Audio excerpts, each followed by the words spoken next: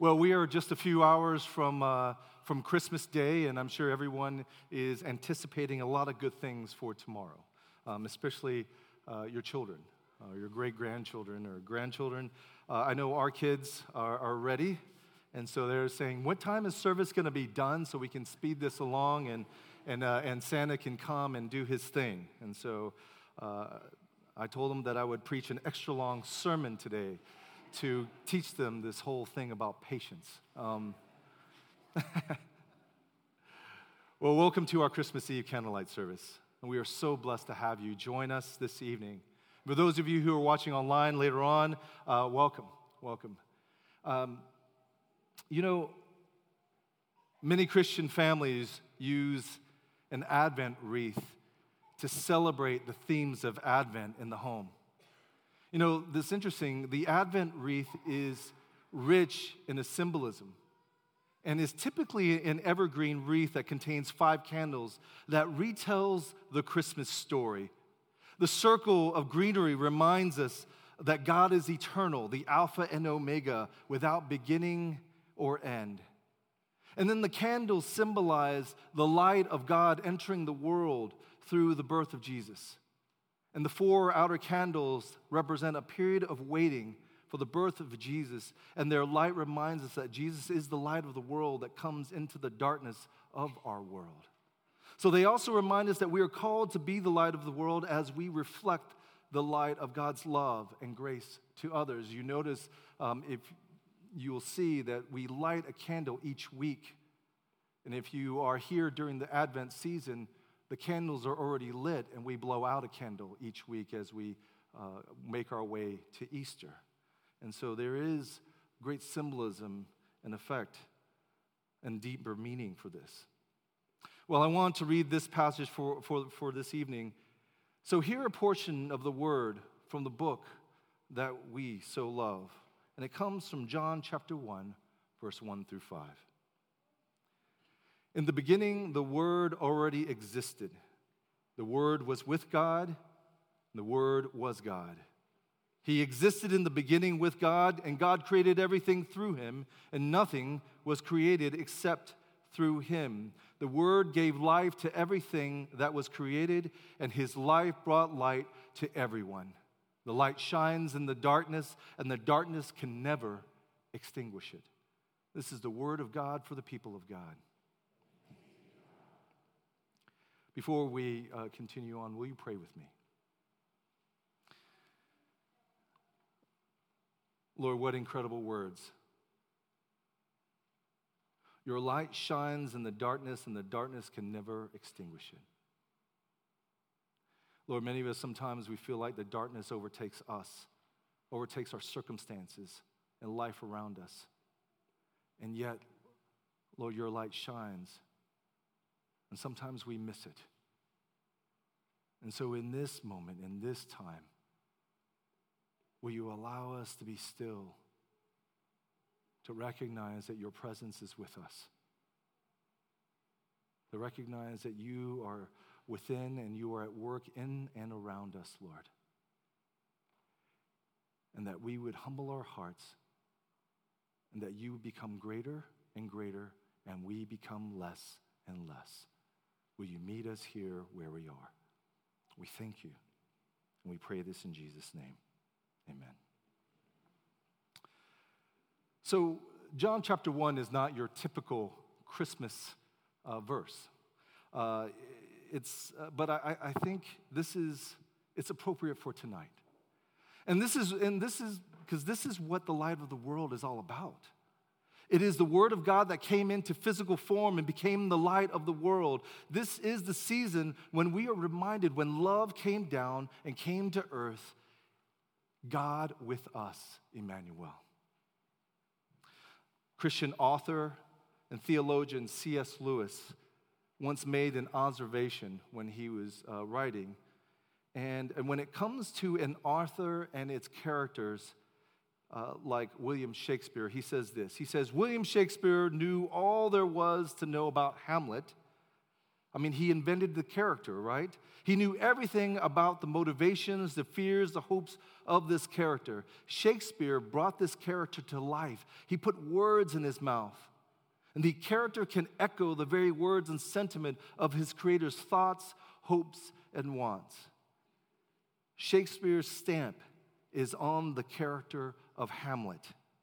But the character could never break out of the play or move off the page into the world of Shakespeare. Hamlet could never meet Shakespeare unless the author, Shakespeare, wrote himself into the story. If the creator made himself one of the characters, if he scripted himself into the play, then he could make himself known to the cast. And then Hamlet could meet Shakespeare, but as we dive deeper into this whole analogy, there's so many holes, and we can break down it can break down in so many places, right? But see, this is the mystery, the season of Advent. In this season of Advent, we long for the arrival of Jesus at Christmas. We light candles in anticipation, and as we are reminded of hope, joy, and love and peace of the season, and we hear the story as it unfolds before of a baby that is born in Bethlehem, Emmanuel, God with us. God has come to save the world. But save what? To save us. To reconcile humanity and God, to bring us together, to bridge the gap that we thought was impossible to ever close. And some of you tonight may still believe that it is impossible today, but it is not. Yet through humble beginnings and scandalous outcomes, the Creator steps into the story and takes the lead role so that we may have hope in a Savior. Came across a picture this week, and it is a painting by a woman. Her name is Saint Grace Remington. And when I saw this, I was really captured by this painting. She's a Cistercian sister of Our Lady of the Mississippi Abbey. And when she was asked, why did you paint this picture? It's interesting because she painted this picture and she only shared it with the other sisters in her abbey, but it became so famous that people were passing it around and making copies of it and passing it to other people that it just began to catch on.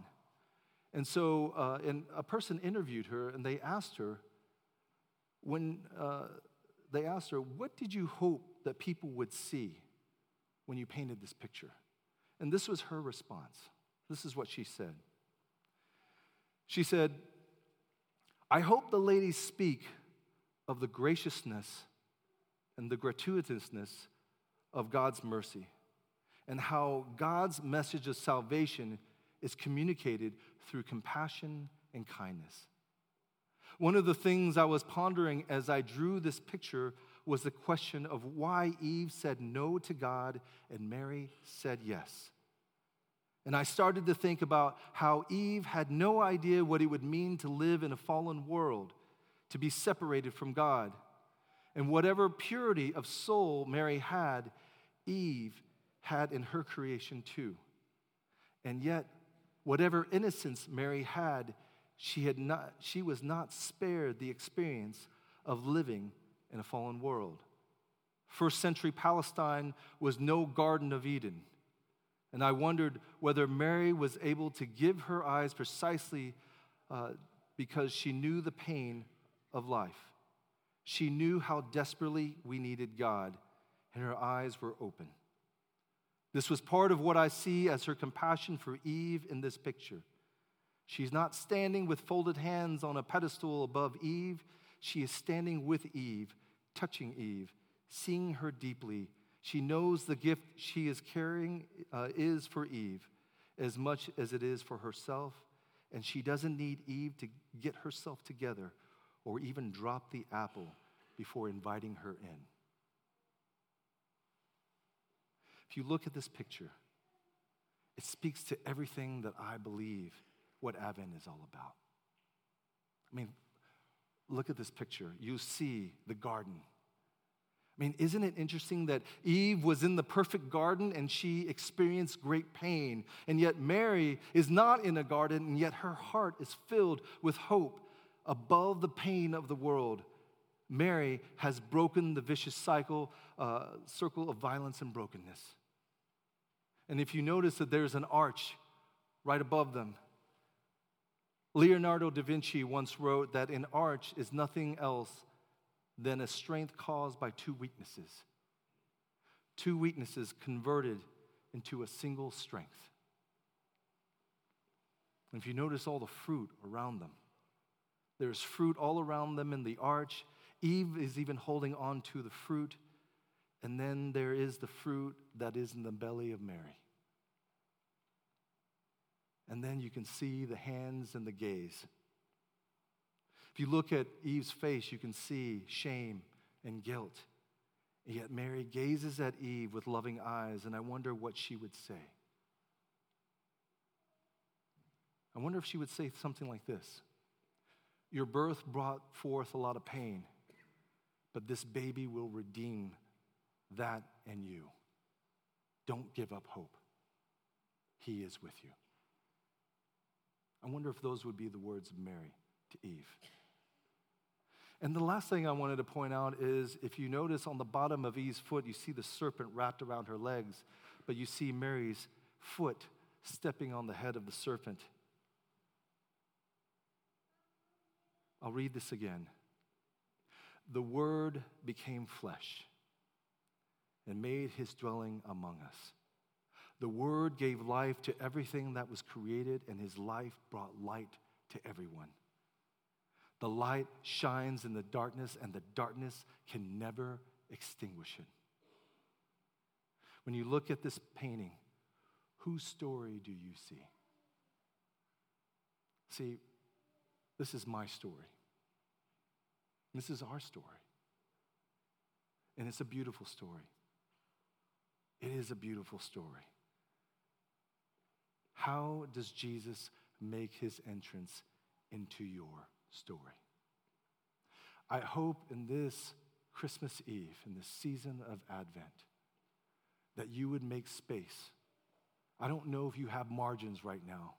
Some of us do not. You probably have had a chaotic week, maybe even a chaotic day. But if you don't have margins, maybe that's why you're here, so that you can create some space and margin, so that Jesus can enter into your story and remind you who you belong to. Because when I look at Eve and I look at Mary, that is my story. There's a serpent wrapped around my leg and around my heart. And yet Eve has put her hands on my face. Mary has, and reminded me, there is one who will come, and he's come to save you. His name is Emmanuel. God is with you. He will never leave you nor forsake you, but he will hold on to you. You may let him go, but he will never let you go. Don't forget that in this season of Advent. See, a lot of times we celebrate Christmas and we believe Christmas ends here. But in the Christian calendar, actually, Christmas starts here. We celebrate Christmas all throughout the end of December and January and February until we hit Advent, until Easter. Christmas starts tomorrow, and it doesn't stop until we hit Easter. And so I pray and I hope that the Christmas season doesn't end when you open up your gifts and everything is done. You put away your trees and you put your wreaths and all the stuff and you put them back in the closet and go, that's it, we're done. Not until next October or November or whenever you like to do it. Even maybe you're probably putting up stuff today, and that's okay. But Christmas does not end tomorrow. It starts tomorrow, and it starts in you. Merry Christmas, everyone. And I pray that the margins, whether they are small or large, that Jesus would enter into your story and remind you who you are and who you belong to. Amen.